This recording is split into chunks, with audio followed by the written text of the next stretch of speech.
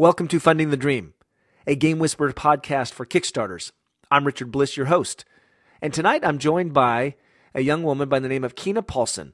Kina and her twin sister, Aini, both from Norway, started a company called Ingrid Dahl to develop 3D glasses for moviegoers. And they've launched their project on Kickstarter. And I've invited Kina to speak to us today. Kina, welcome to the show. Thanks for having me on. I appreciate it. Kina, it's a lot of fun to have you here because you have actually a very unique product. This idea of 3D glasses and a designer line of 3D glasses is quite fascinating. Why don't you tell us a little bit about your project and kind of how it came about? Sure. So me and my sister, Aini, we started Ingrid Dahl in April this year. And we actually designed 3D glasses for the movie theaters and for TVs. It all started when we were watching a 3D movie and we just didn't like the glasses, and so we decided we can do it better, both in terms of comfort and design, and we also figured there's an eco-friendly side to it, and last week we launched our Kickstarter project. Your project has kind of a unique name. It's spelled INGRI:DAHL, Ingrid Dahl. What does Ingrid Dahl stand for?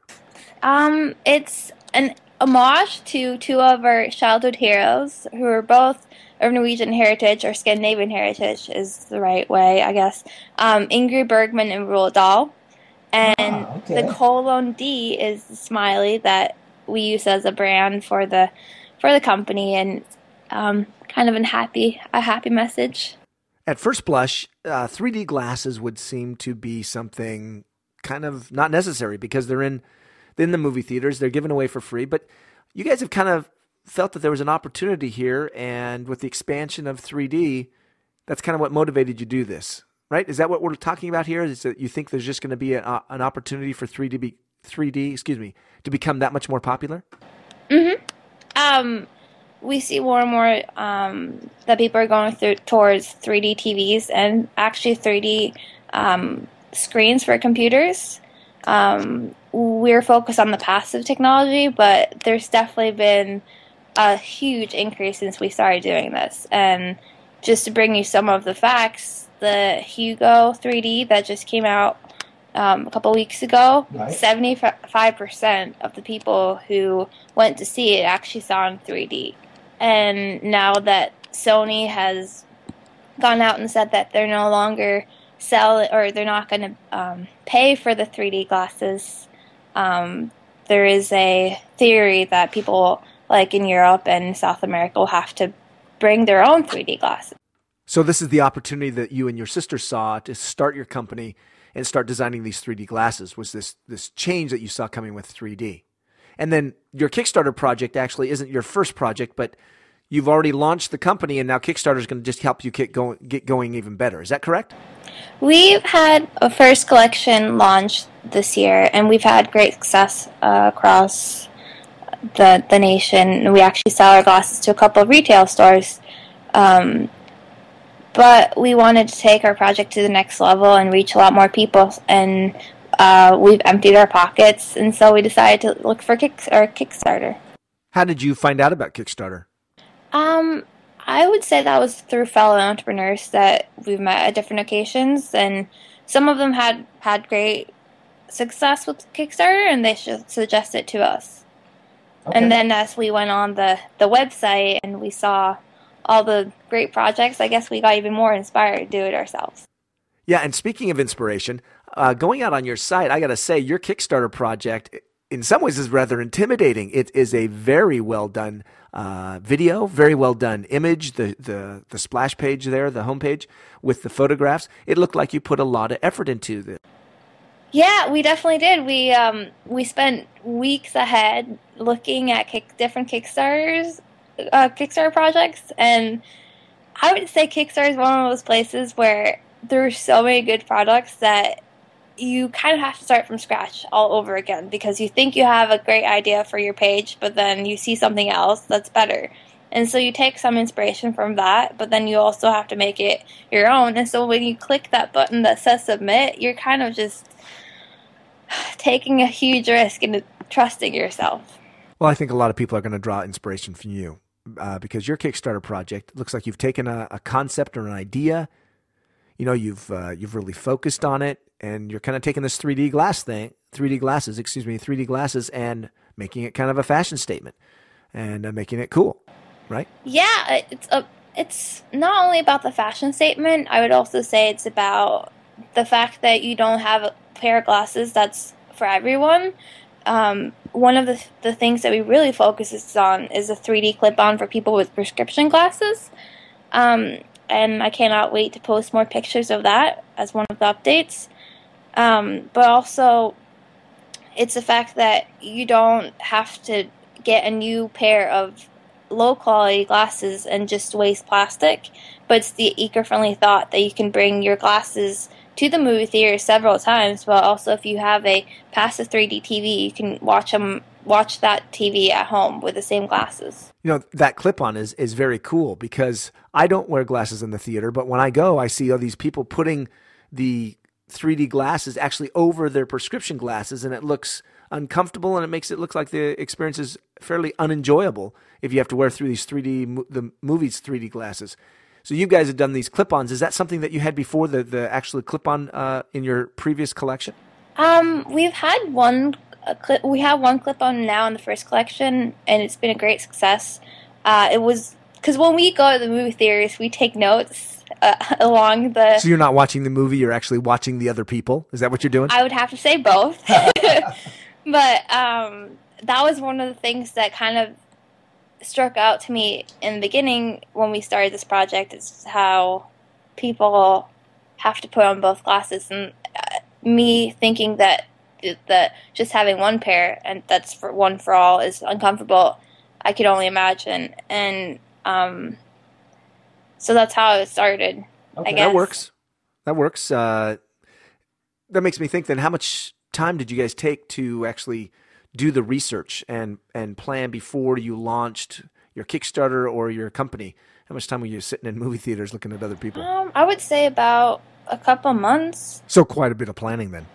Yeah, because, just from the initial thought of going on to Kickstarter, and then to start planning on what to be on the page. And then I think one of the challenges with Kickstarters is finding the rewards for the page. You need to find rewards that are attractive to the people on there, but you also want something that doesn't ruin your project and that you go at financial loss. And so that took us quite a while. Yeah, I'm on your page looking at your pledges or your different levels, and you have 1, 2, 3, 4. Not counting the dollar one, you've got 8 pledges, different levels. For the I see for the $100 level, you've got a video. You say thank you, and it looks like you put a lot of effort into saying thank you, like at $100 level, being kind of emotionally involved there with the customer. Well, at the $100 level, we also customize the glasses for people. And so, let's see, you wanted, or your style is you're into colors, and we'll put some extra colors into the design of your glasses. Is that a design of just my pair, or do I actually get, when you talk about customizing it, are we customizing an entire line, or just my pair? Well, just your pair. Okay, well, that's kind of cool. I think I'm into color.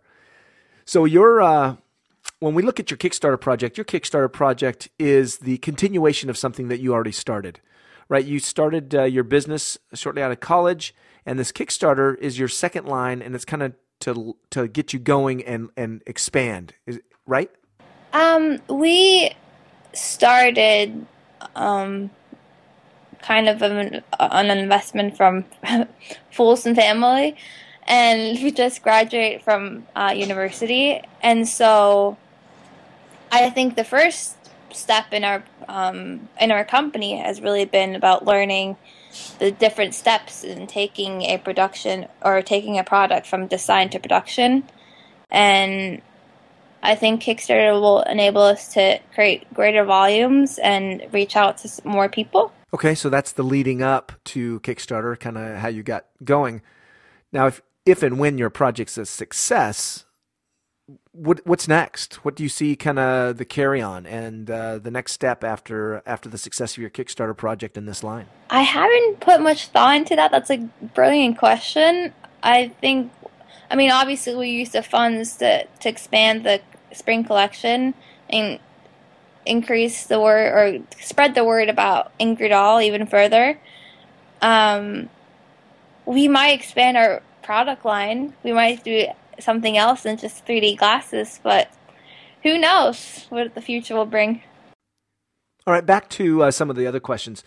We talked about how much planning you put into your Kickstarter project kind of going into this. One of the things I noticed was your amount of time. You picked 60 days. You're ending on a Friday in January. What was the thought process that went into picking that day and that amount of time? Well, we chose to run for 60 days because we wanted some extra time to reach out to as many people as possible. And I think our timing kind of coincides with holiday shopping and celebration, and there's less time for people who are usually on Kickstarter to look over all their projects. And so I think we have a really strong competition across all industries with all the marketing messages that they're trying to reach you with. And so we really think everyone's fighting for your attention. So you're saying that 60 days kind of gets you past the holidays and kind of out of the noise. That's what you're saying? Yeah, and I also think it'll be a time where we can maybe try different strategies on reaching out to people with our message, because we're really confident that we have a quality product. It's just a matter of getting the word out there. Well, you certainly have the look of a quality product. Your video, your images, your pictures, that's done very well. Those are some good-looking people that you've got. Were those professional models, or were those people that you knew, that just friends that just helped out? How did you get those such striking images of those men and women? The photo shoot is a great thank you to a photographer in our hometown of Stavanger, Norway, who, in a matter of a day, took these pictures and had some amazing models that he knew and brought together. Yeah, they are amazing. They're very amazing. Yeah, so we're really lucky. And do you mind if I come with an advice for other Kickstarters? Not at all. That is the purpose of our show, to help other Kickstarters who are out there listening, trying to give them ideas. Go for it. If you've got some advice, go ahead and share it. Well, I really want to say that one of the things that's made me really inspired after joining Kickstarter is the support of other Kickstarters. You would think that people on Kickstarter might have that competitive, we're not going to help you. But we've met some amazing people on Kickstarters, people with amazing success, especially, I don't know if you're familiar with the case of Mobile Mount. No, I'm not. But the person behind Mobile Mount actually reached his level. He asked for $20,000, but last week managed to raise $106,000. Wow. But in the midst of it all, he helped us tremendously and gave us amazing advice, even though I know he was super busy. So I really would encourage everyone to reach out to other Kickstarters and ask them for help and give them advice, because it makes your page a lot better, but it also makes other people's pages a lot better. Well, I've already said it, but I'll say it again. You guys are going to be an inspiration to a lot of people as well, by taking this idea, a dream, kind of an idea, and saying, hey, we're going to run with this and we're going to make it successful. And you've done it in such a nice and professional way. Well, thank you so much. Well, Kina, thank you very much for taking the time to be on the show.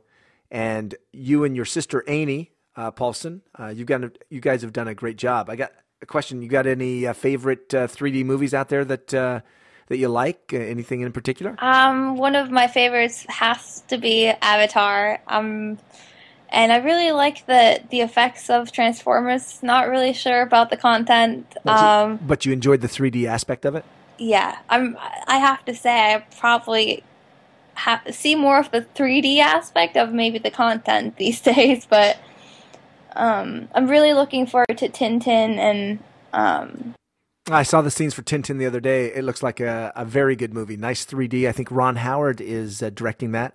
And I'm waiting for Peter Jackson's movie as well, The Hobbit, which will be in 3D. Kina, I want to say thank you very much for being on the show with us. Thank you so much for having me.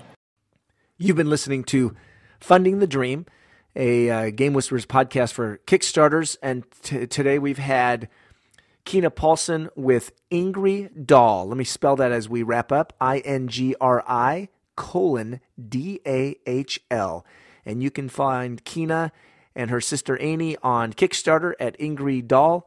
And go out there, pledge, and support their 3D glasses, their spring collection.